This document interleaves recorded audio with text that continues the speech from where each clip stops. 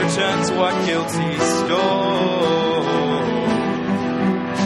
And in the shadow of that shame, beat down by all the blame, I hear you call my name, saying it's not over. My heart starts to beat so loud, now drowning out the doubt. I'm down but I'm not out. There's a war between hell and grace, they're fighting for a sacred space, but I'm living through.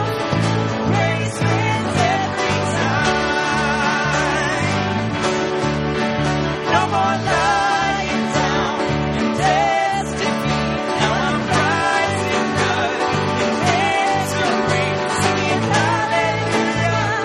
Grace wins every time. For the prodigal son, grace wins. For the woman at the well, grace wins. For the blind man and the beggar, grace wins. For always and forever, grace wins. For the lost out on the streets, grace wins. For the worst part of you and me, grace wins.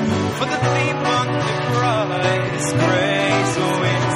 For the world that is lost, there's a war between guilt and grace, and they're fighting for a sacred space, but I'm living proof. Grace wins every time. No more lying down in death's defeat. Now I'm rising up in victory, singing hallelujah. Grace wins every time. Every time. Yeah, I'm living through. Grace wins every time. Good morning and welcome to church. Please stand and join us as we sing our praises to God together.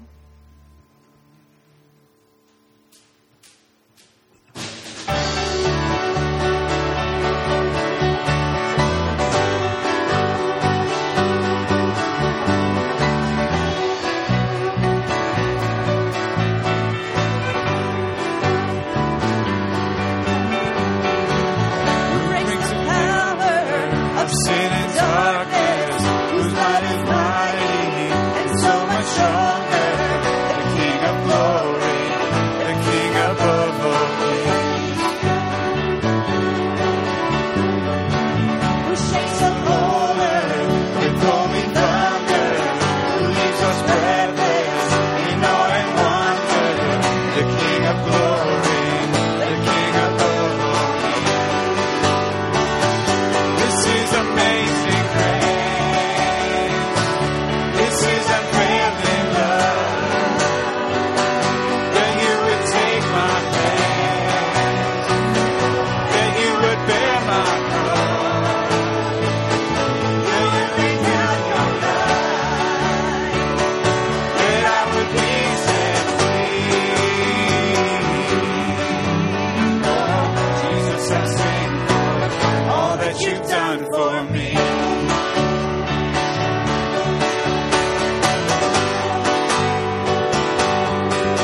Who brings our chaos back into order? Who makes the orphan a son and daughter? The King of glory, the King above all kings. Who rules the nations with truth and justice, shines like the sun in all of its brilliance. The King of glory, the King above all kings. This is amazing grace. This is unfailing love. That you would take my place. That you would bear my cross. You laid down your life. That I would be set free. Oh, Jesus, I sing for all that you've done for me.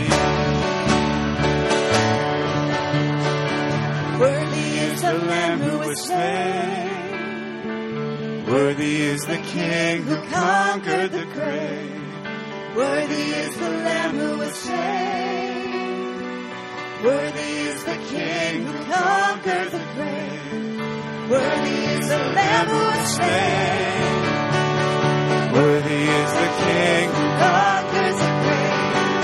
Worthy is the Lamb who was slain. Worthy, worthy, worthy. Oh, this is amazing grace. This is unfailing love. That you would take my pain. That you would bear my cross. You laid down your life. That I would be set free. Jesus, I sing all that you've done for me.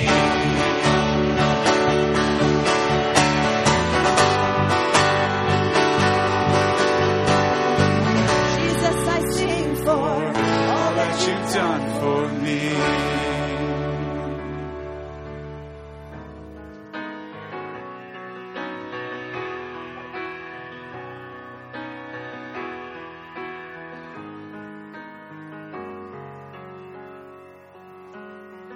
I meet with you, and My soul sings out as your word throws down far away. I sing to you, and my heart cries holy, hallelujah, Father, you're near. My hope is in you, Lord, all the day long. I won't be shaken by doubt or storm. peace that passes understanding is my song that I sing. My hope is in you, Lord. I wait for you. And my soul finds rest in my selfish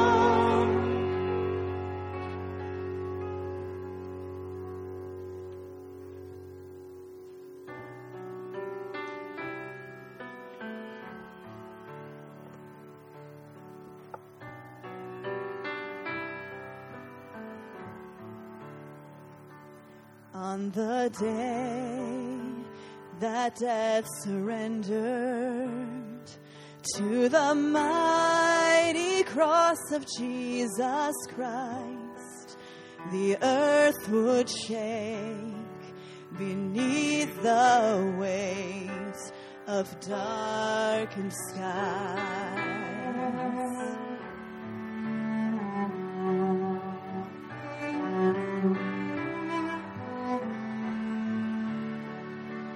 On his brow a crown of sorrow, for a king whose weakness was our strength. No word he spoke, his love was shown for all to see. Oh, the cross of Jesus Christ is the reason I'm alive, for his blood has set me free.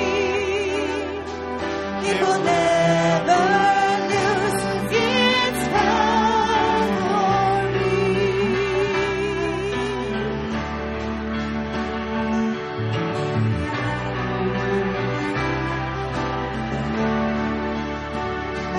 Now the dawn of resurrection comes at night as hope prevails to shine. Salvation waits, our chains to break, and we arise. Oh, the cross of Jesus Christ is the reason I'm alive, for his blood has set me free. It will never lose its power for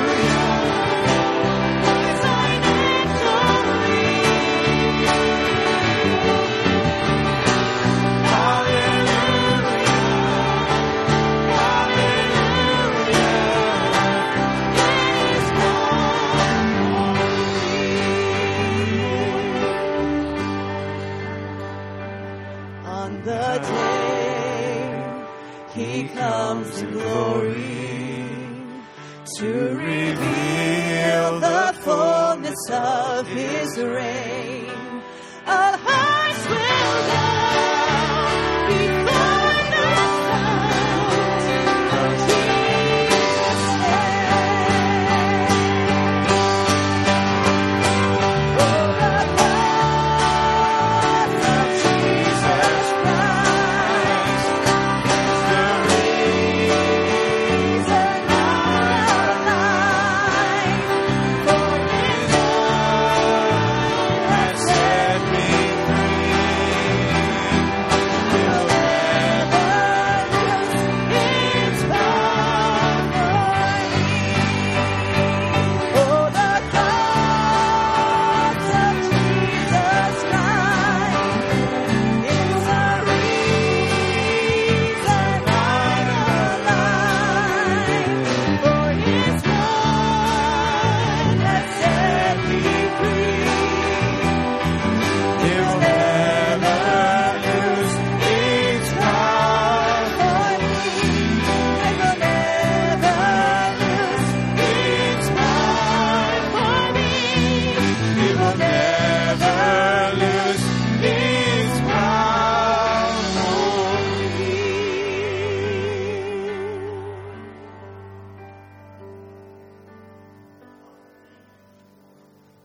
cross and for all that it means for us and for the world.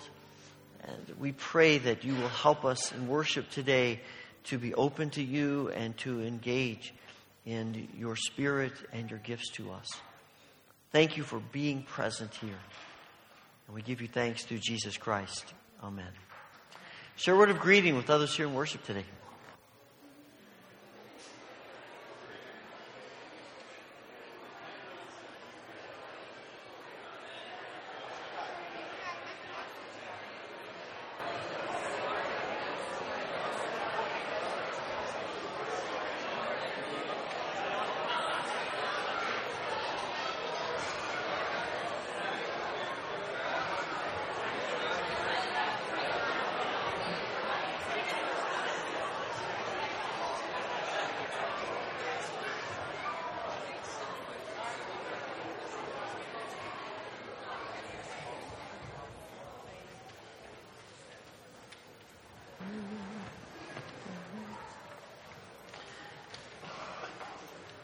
It's great to see you, whether you are here in the sanctuary or with us in streaming. We are glad to have you here as a part of worship. Happy Mother's Day to those of you to whom that is appropriate. We hope that you have a chance today to spend time with family and a chance to just be together and give thanks to God for His gifts to us, and family is certainly one of those. There are a few things I want to remind you about.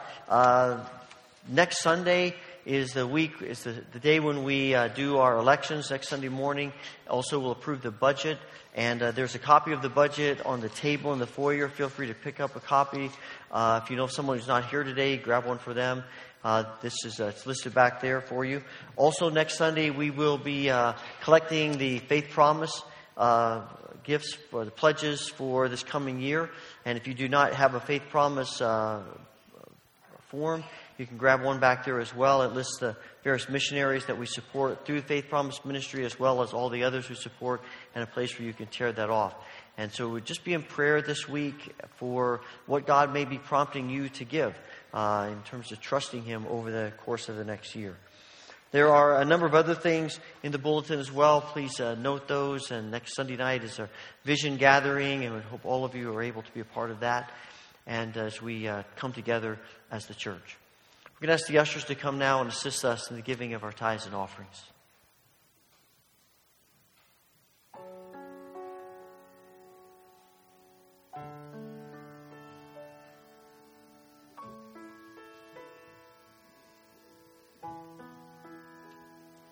Lost are saved, find their way at the sound of your great name.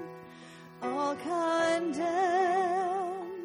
feel no shame at the sound of your great name. Every fear has no place at the sound of your great name. The enemy, he has to leave at the sound of your great name, Jesus.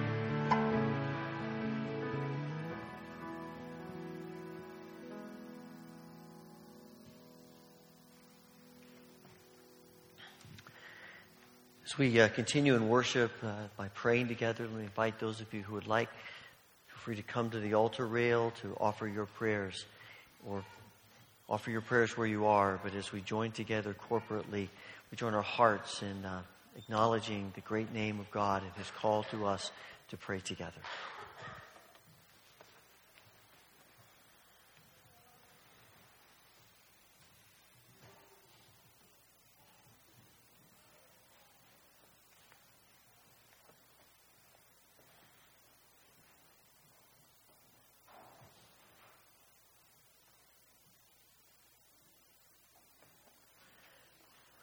Father, we come and give you thanks for your great name. All that you've done for us in Christ Jesus, the blessings you pour out upon us. We come today acknowledging our need for you. We thank you, Father, for the gift of family. We realize that families come in all shapes and sizes. They exist with varying degrees of success and godliness. We want to thank you for the gift of people who have nurtured us and cared for us and loved us. We recognize, Father, that no family is perfect because none of us are perfect. And so we pray that you will help us. Help us to be parents who love our children, who lead our children to Christ in all that we do. Help us to be children who love our parents in the spirit of Christ's love in all that we do. Help us in all of our family connections to know your grace and your mercy, to be people who love and forgive, who show kindness and mercy, who respect one another and honor one another, who want nothing more than what is best for each other, to know Christ. Father, we pray for all of the other needs that we come with today. We pray for those who are grieving and ask for your comforting presence on them.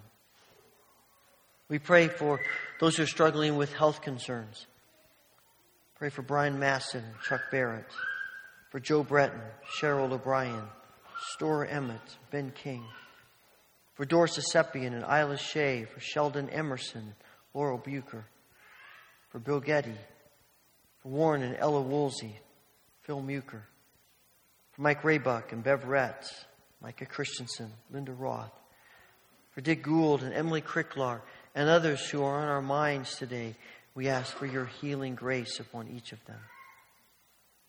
Father, we pray that you will help us as we walk through life and the various struggles and difficulties that come before us. We pray for relationships that are not what we would want them to be and ask for your healing.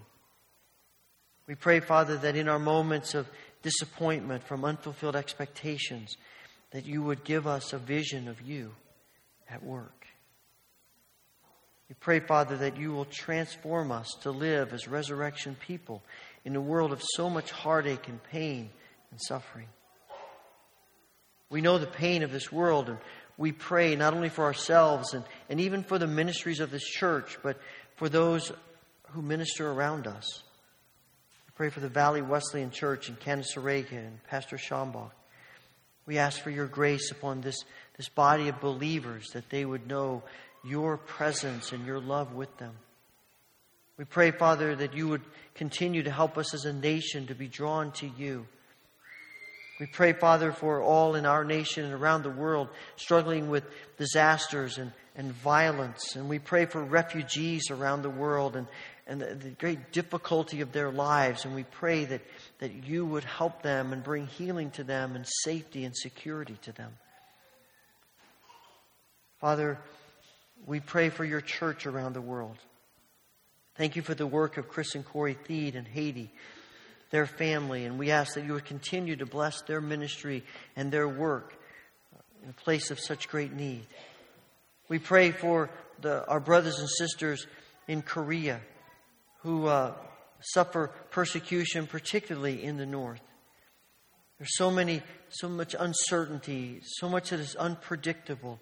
We ask, Father, that you would bring your grace to bear on both North Korea and South Korea.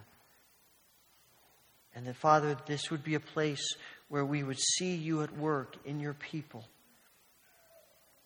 Thank you for hearing our prayers today, Father. We pray that the truth and the reality and the power of the resurrected Christ would be the purpose and the motivation of our lives every day. It's in the name of our risen Savior that we pray with joy and the confidence of a resurrection people, remembering the prayer that he taught his disciples to pray. Our Father, who art in heaven, hallowed be thy name. Thy kingdom come, thy will be done, on earth as it is in heaven. Give us this day our daily bread, and forgive us our debts as we forgive our debtors. Lead us not into temptation, but deliver us from evil. For thine is the kingdom and the power and the glory forever. Amen.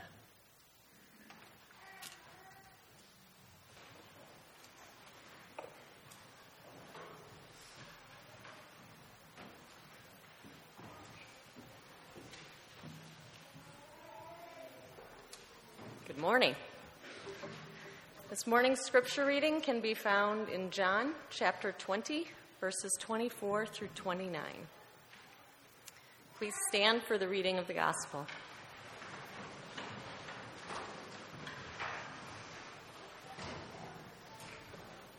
Jesus appears to Thomas. Now Thomas, also known as Didymus, one of the 12, was not with the disciples when Jesus came. So the other disciples told him, "We have seen the Lord."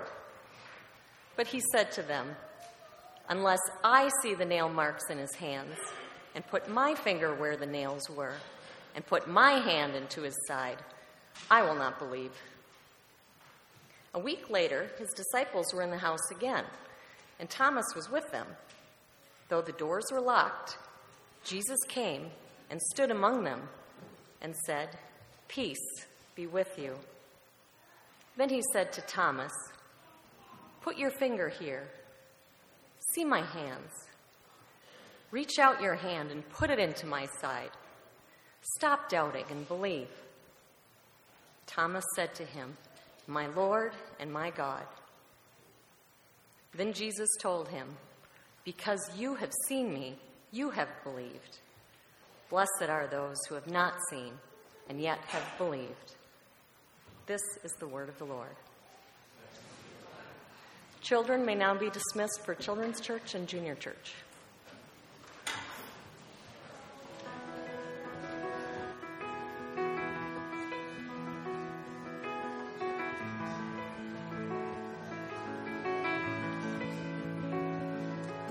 Before he spoke creation, the God in heaven knew our names.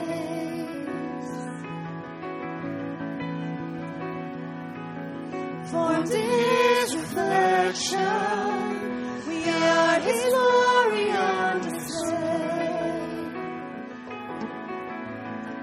And his heart is good, he is always kind. With a cross he proved, he is on our side. We are the sons, we are the daughters of God. No matter where we go, we're close to the Father's heart. Though we stumble, he will not let us fall. We are the Lord's, and he will never forsake his own. We are the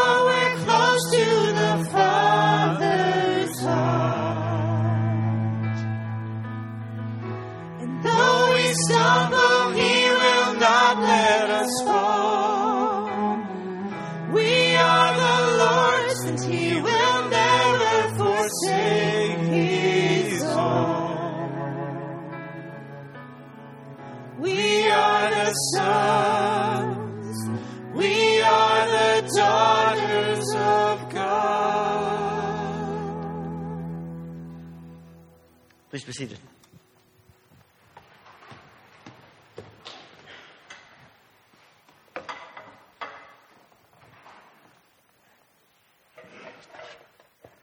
One thing I failed to mention earlier is just a reminder to you that our service schedule changes next week, and I apologize that was in the bulletin last week, that we started at 8:30 today. But next week, we do start at 8:30, and just services 8:30 and 11. And on the back of your bulletin, you see a list breakdown of when we move to summer Sabbath and then back to schedule. So I just want to make note of that. Father, I pray that the words of my mouth and the meditations of our hearts would be pleasing in your sight, our rock and our Redeemer. Amen. In one way or another, I think most all of us struggle with moments of doubt. Someone has said that if we never doubt about God, then we may need to take a look at ourselves and ask, are we really engaged with God? Because people who have absolutely no doubts in this world, people who have absolutely no thoughts about why God isn't doing what we want Him to do, are typically people who are not engaged with God at all and are thinking about God.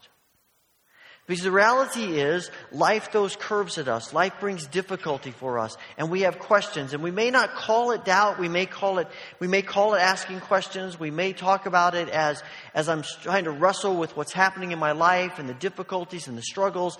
But in one way or another, in some form, it is an essence of doubt.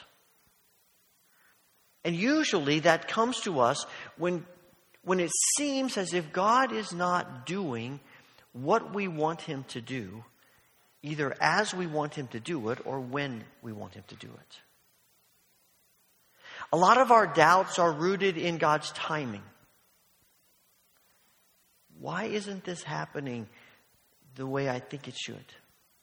Why are you waiting so long? Why does it seem like the time just keeps going by? But it's also about what God is doing. Or what God is not doing. How come this is happening?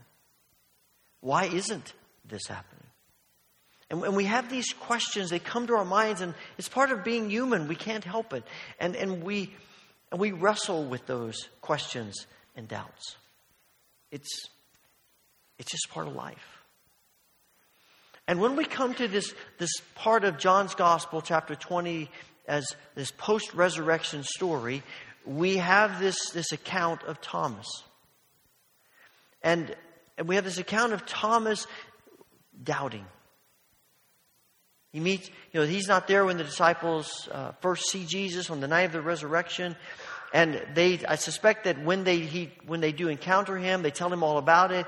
And as the days move along, one day, the next day, they keep thinking Jesus is going to come back to them again. And He doesn't. And every day that they linger, you can see Thomas saying, so you guys are going to stick with that story?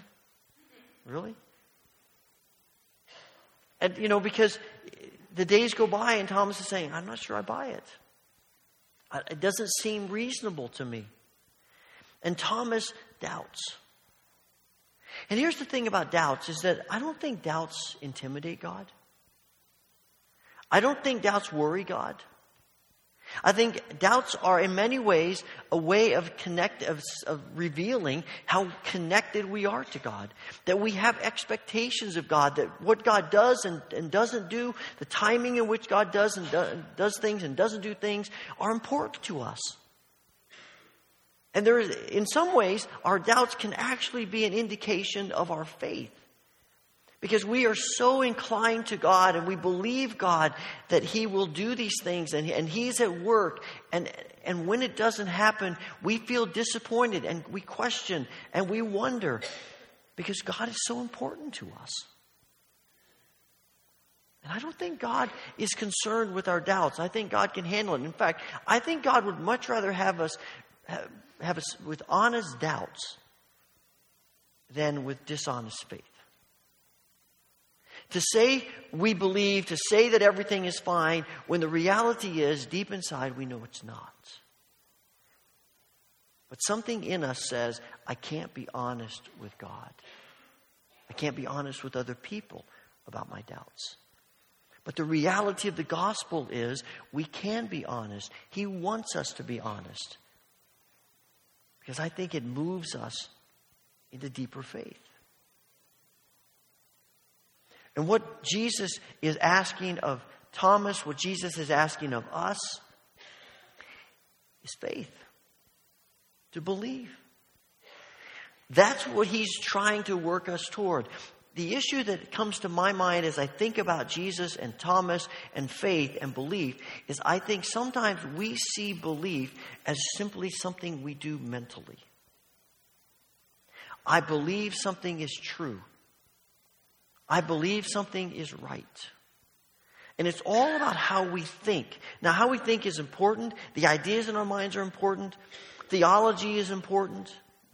But ultimately, do we really believe with our minds if it has no bearing on our behavior? If I say to you, I believe that the world is round, but I'm afraid to get on a ship and sail across the ocean because something in the back of my mind thinks, eventually I'm going to fall off.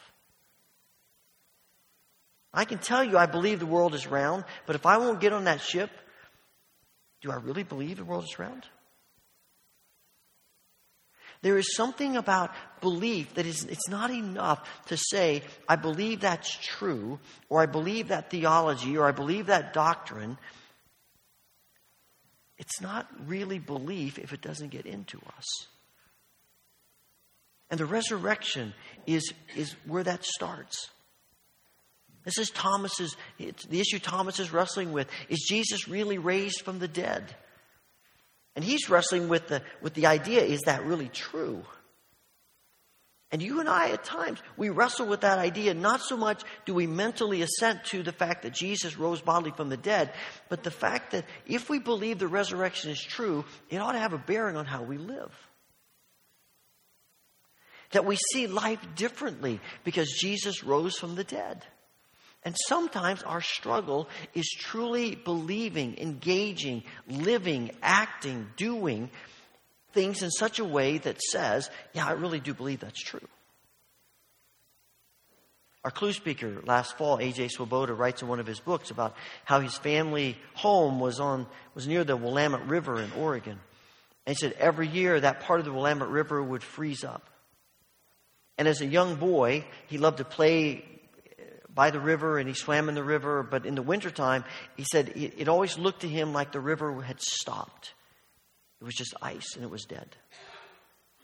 But his dad kept telling him, son, it may look like the river has stopped, it may look like the river's dead, but underneath that ice, the river is flowing just as fast, just as much as it does when you see it in the summer. And every year when the river thawed, he realized that's true. There it is. And there is something about the resurrection impacting our lives that way because we live between the now and the not yet. And sometimes in the now, it appears as if maybe the resurrection isn't as true as we would like for it to be. Maybe it isn't as true as we think God tells us it is, and the implications of it, because we live in a world that sometimes it feels as if the resurrection power of Jesus that Paul writes about in Philippians 3 isn't as real as we want it to be. And that's where faith comes in. That's where belief comes in. That we believe it's true. And how do people know we believe it's true? By how we live. And if we believe the resurrection is true, then it changes how we see Jesus. It changes how we think about Jesus, how we think about life with Jesus.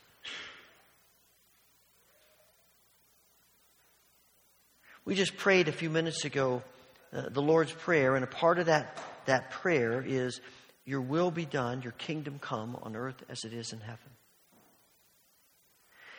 To believe that the resurrection is true, and to live in such a way that we believe the resurrection is true, means that we are praying and living, wanting more than anything else for the kingdom of God to be exactly what it is.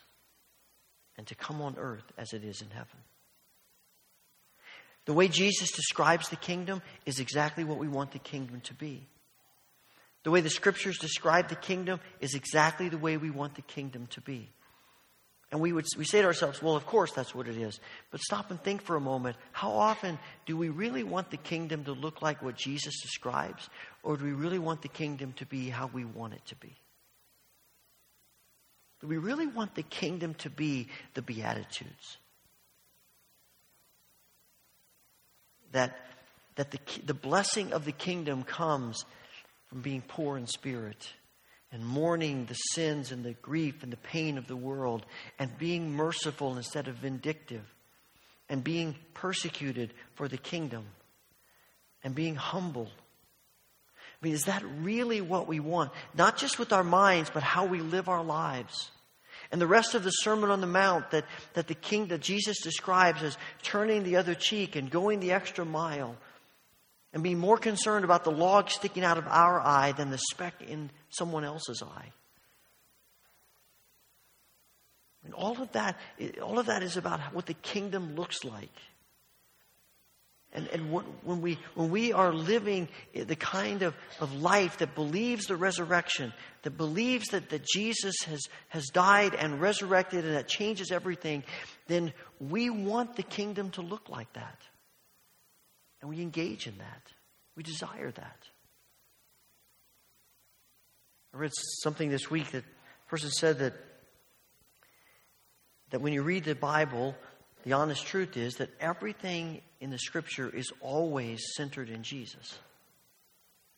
And he said faith in Jesus is accepting that. And I think that's true, though I just don't think it goes far enough. Because I think faith in Jesus is not just accepting that, but it's wanting that. We can accept that that's true, that Jesus is the center of the Scripture, which means He's the center of everything. We can accept that with our arm pulled behind our back, sort of being forced to do it. But what Jesus is looking for is the kind of faith, kind of belief that says, I not only accept that, I want that to be true. I want Jesus to be the center of everything, including my existence and the church and everything that we know about this world. And of course, that means, to make that statement means that we want Jesus at the center of our lives instead of us at the center of our lives. We want Jesus at the center of the church instead of us the center of the church. It means that we are always acquiescing to the will of God, always acquiescing to the plan of God, that sometimes is a lot more difficult than we are willing to admit. That means that the way of life is the way of the cross.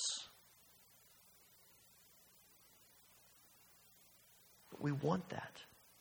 To really believe in the resurrection is to believe that the way of Jesus is what we want. That is where life and blessing comes from. And when we embrace that, then we take it the next step, which means that we are all in with Jesus. Ultimately, to believe in Jesus is to be all in with Jesus. And that means that we are risking for Jesus. We're vulnerable for Jesus. Everything that happens, we want Jesus first.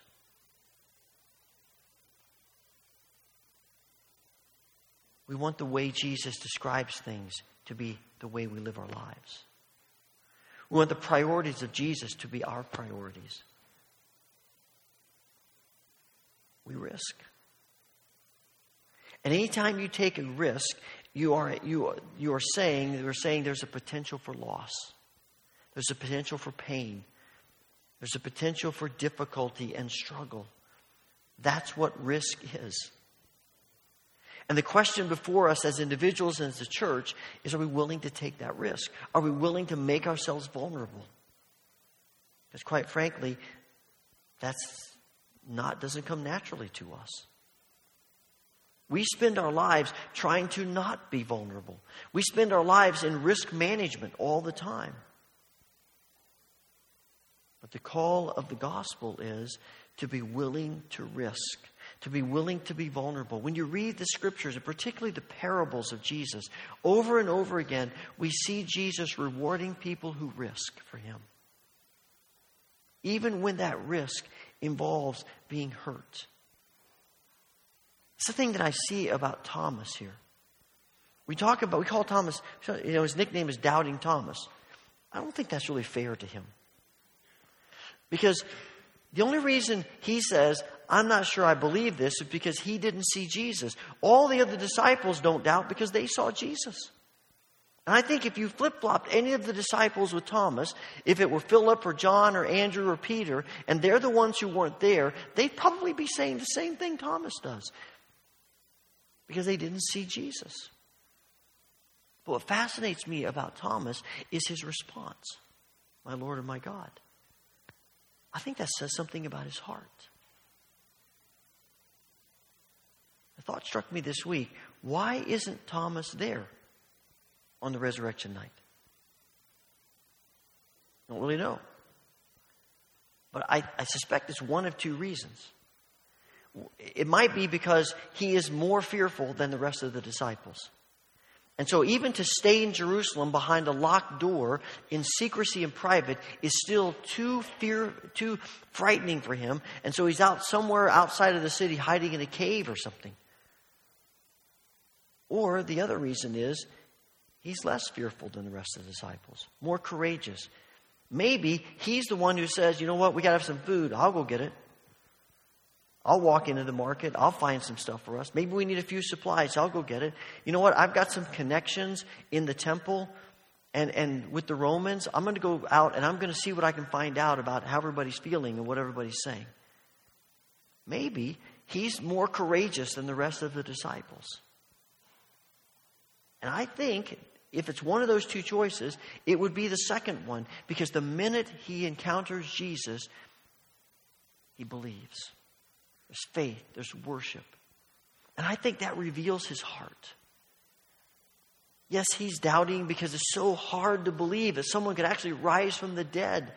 But the minute he sees Jesus, there is faith. There is worship. It reveals his heart.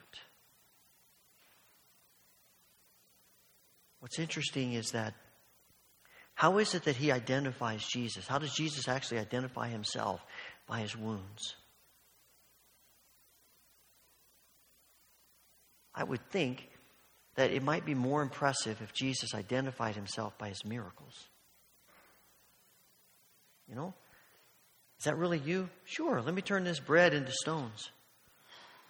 Let me show you a few things, some miracles, so you can see that it's really me.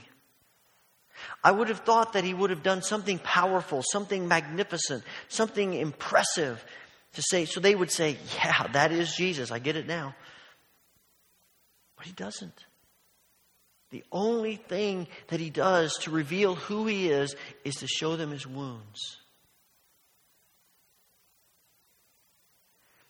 And ironically, it's the wounds of Jesus that opens Thomas's eyes.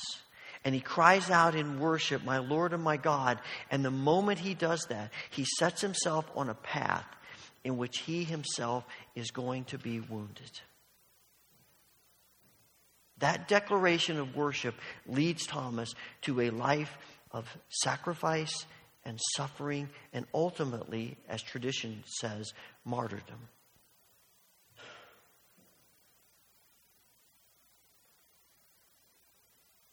What I find fascinating about that for us is that it's the wounds of Jesus that opens Thomas's eyes. And the church is the living, visible presence of Jesus in the world. And it makes me wonder if what will open people's eyes to Jesus might be our wounds for Jesus. Maybe it's our vulnerability. Maybe it's the risks that we take for Jesus. It's that all-in nature of being a follower of Jesus that opens people's eyes to see who Jesus really is. Because when we live that way, we are living like Jesus. I mean, what could be more all-in than the cross?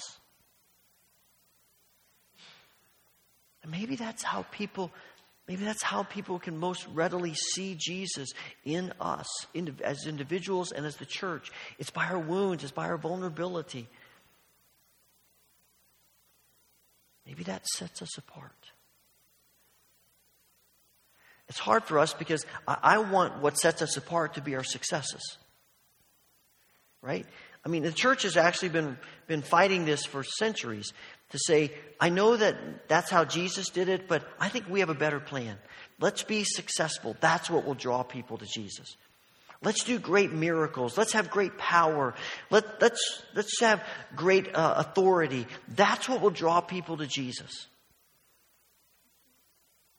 And yet Jesus keeps coming back to, the church keeps coming back to, the reform movements keep coming back to, no, it's about being vulnerable, being wounded, looking like Jesus. It's hard for us. There is great humility in that. Isn't it fascinating that when Thomas sees Jesus, he isn't afraid to lose face. He just worships. You know, that's hard for us. You know, we don't want to lose face. He's been declaring for a week, I don't believe it, I don't believe it, I don't believe it. And as soon as he sees Jesus and he sees the wounds, he says, I believe it. I might fight about it a little bit more. None of us like to be told we're wrong. None of us like to be proved wrong. We all want to be right all the time. And yet here is Thomas saying, who cares about being right or wrong? I see Jesus. And maybe that is the witness that we portray in the world, that through our vulnerability and our willingness to be all in with Jesus and to live like Jesus and to look like Jesus, that people step back and say, wow, that is so different from anybody else. They aren't afraid to admit they're wrong. They aren't afraid to be vulnerable. They don't live their lives trying to protect themselves. They live their lives giving in sacrifice and surrender and love and compassion and mercy and grace. Something about that says to people, this is different. But I'm convinced the only way we'll live that way is if we truly believe that the resurrection is what it is.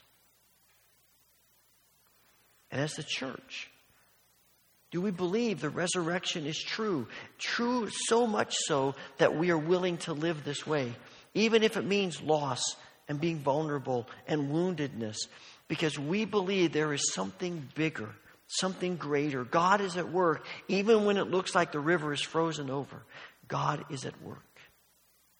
Even when the timing isn't what we want, God is at work. Even when the circumstances aren't what we want, God is at work. Because Jesus has conquered. Jesus wins. And investing ourselves all in with Jesus is always, always going to lead us to resurrection, to life.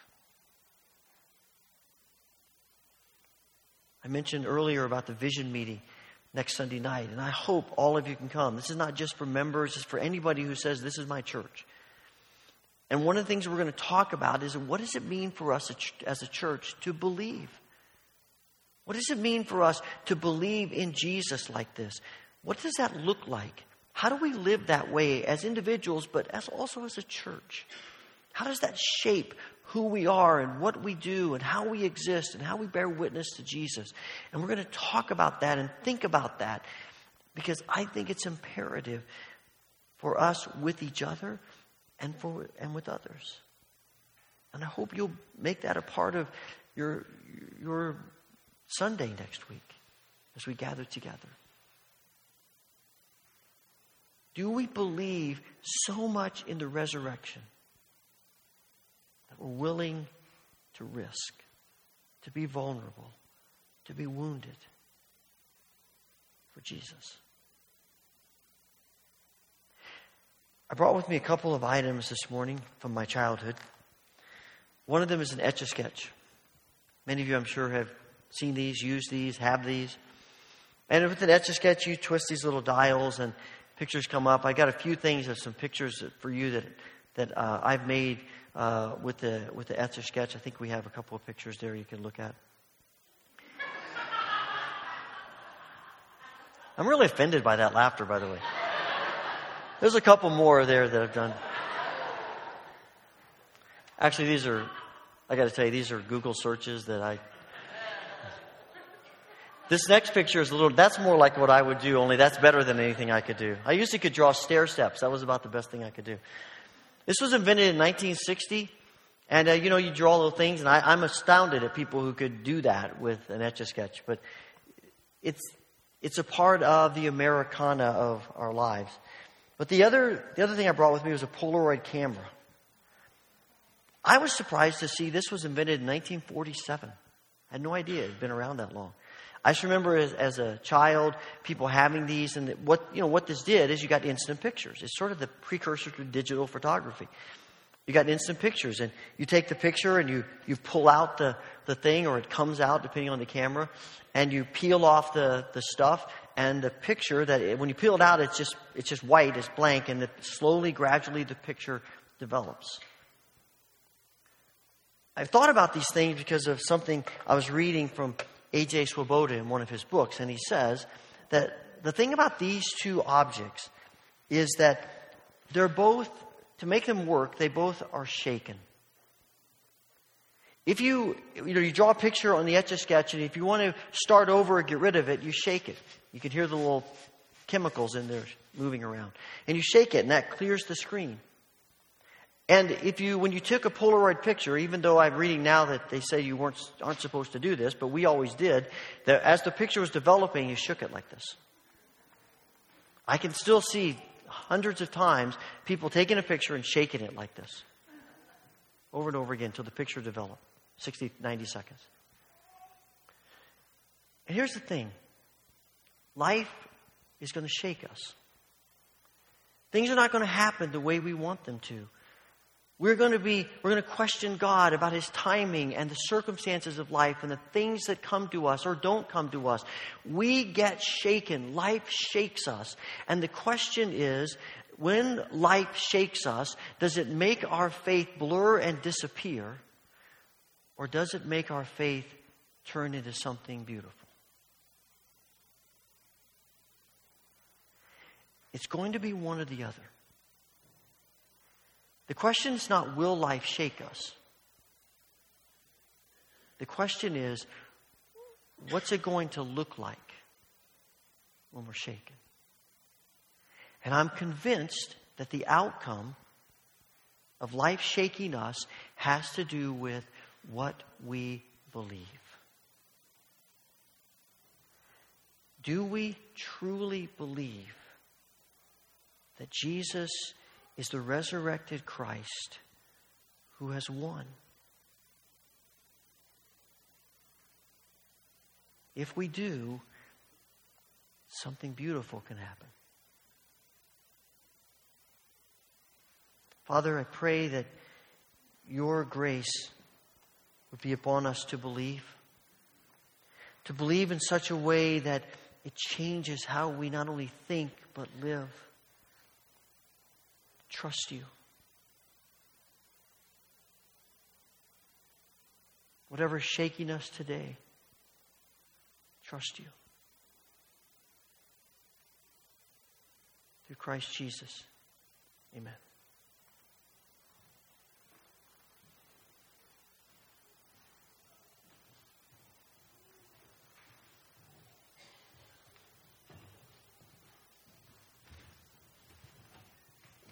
Please stand and join us as we sing.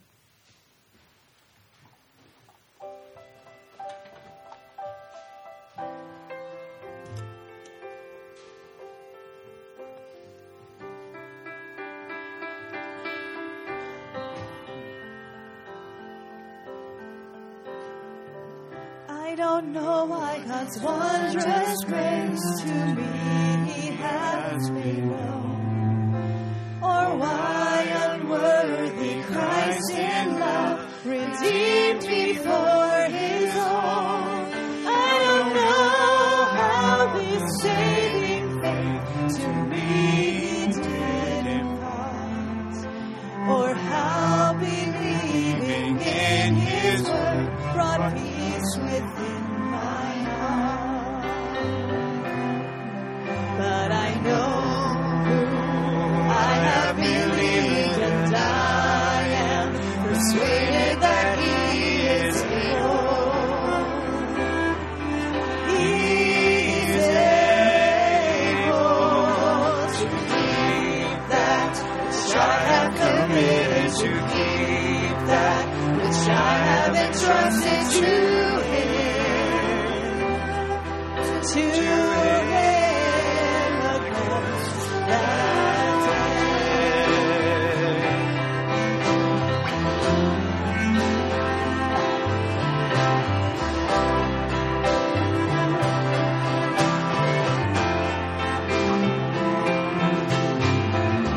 I don't know how the Spirit moves, convincing us of sin, revealing Jesus through the Word, creating faith in him. I don't know how good or ill may be in store for me, of weary days or golden days, until his face I see. But I know who I have believed, and I am persuaded that he is able. He is able to keep that which I have committed, to keep that which I have entrusted to him. To him. I don't know when my Lord may come at night or noonday fair, nor if I walk the veil with him or meet with him.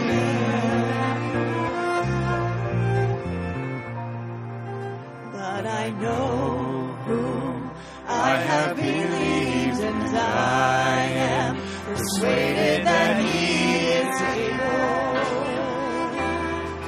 He is able to keep that which I have committed, to keep that which I have entrusted to him. To him against that day.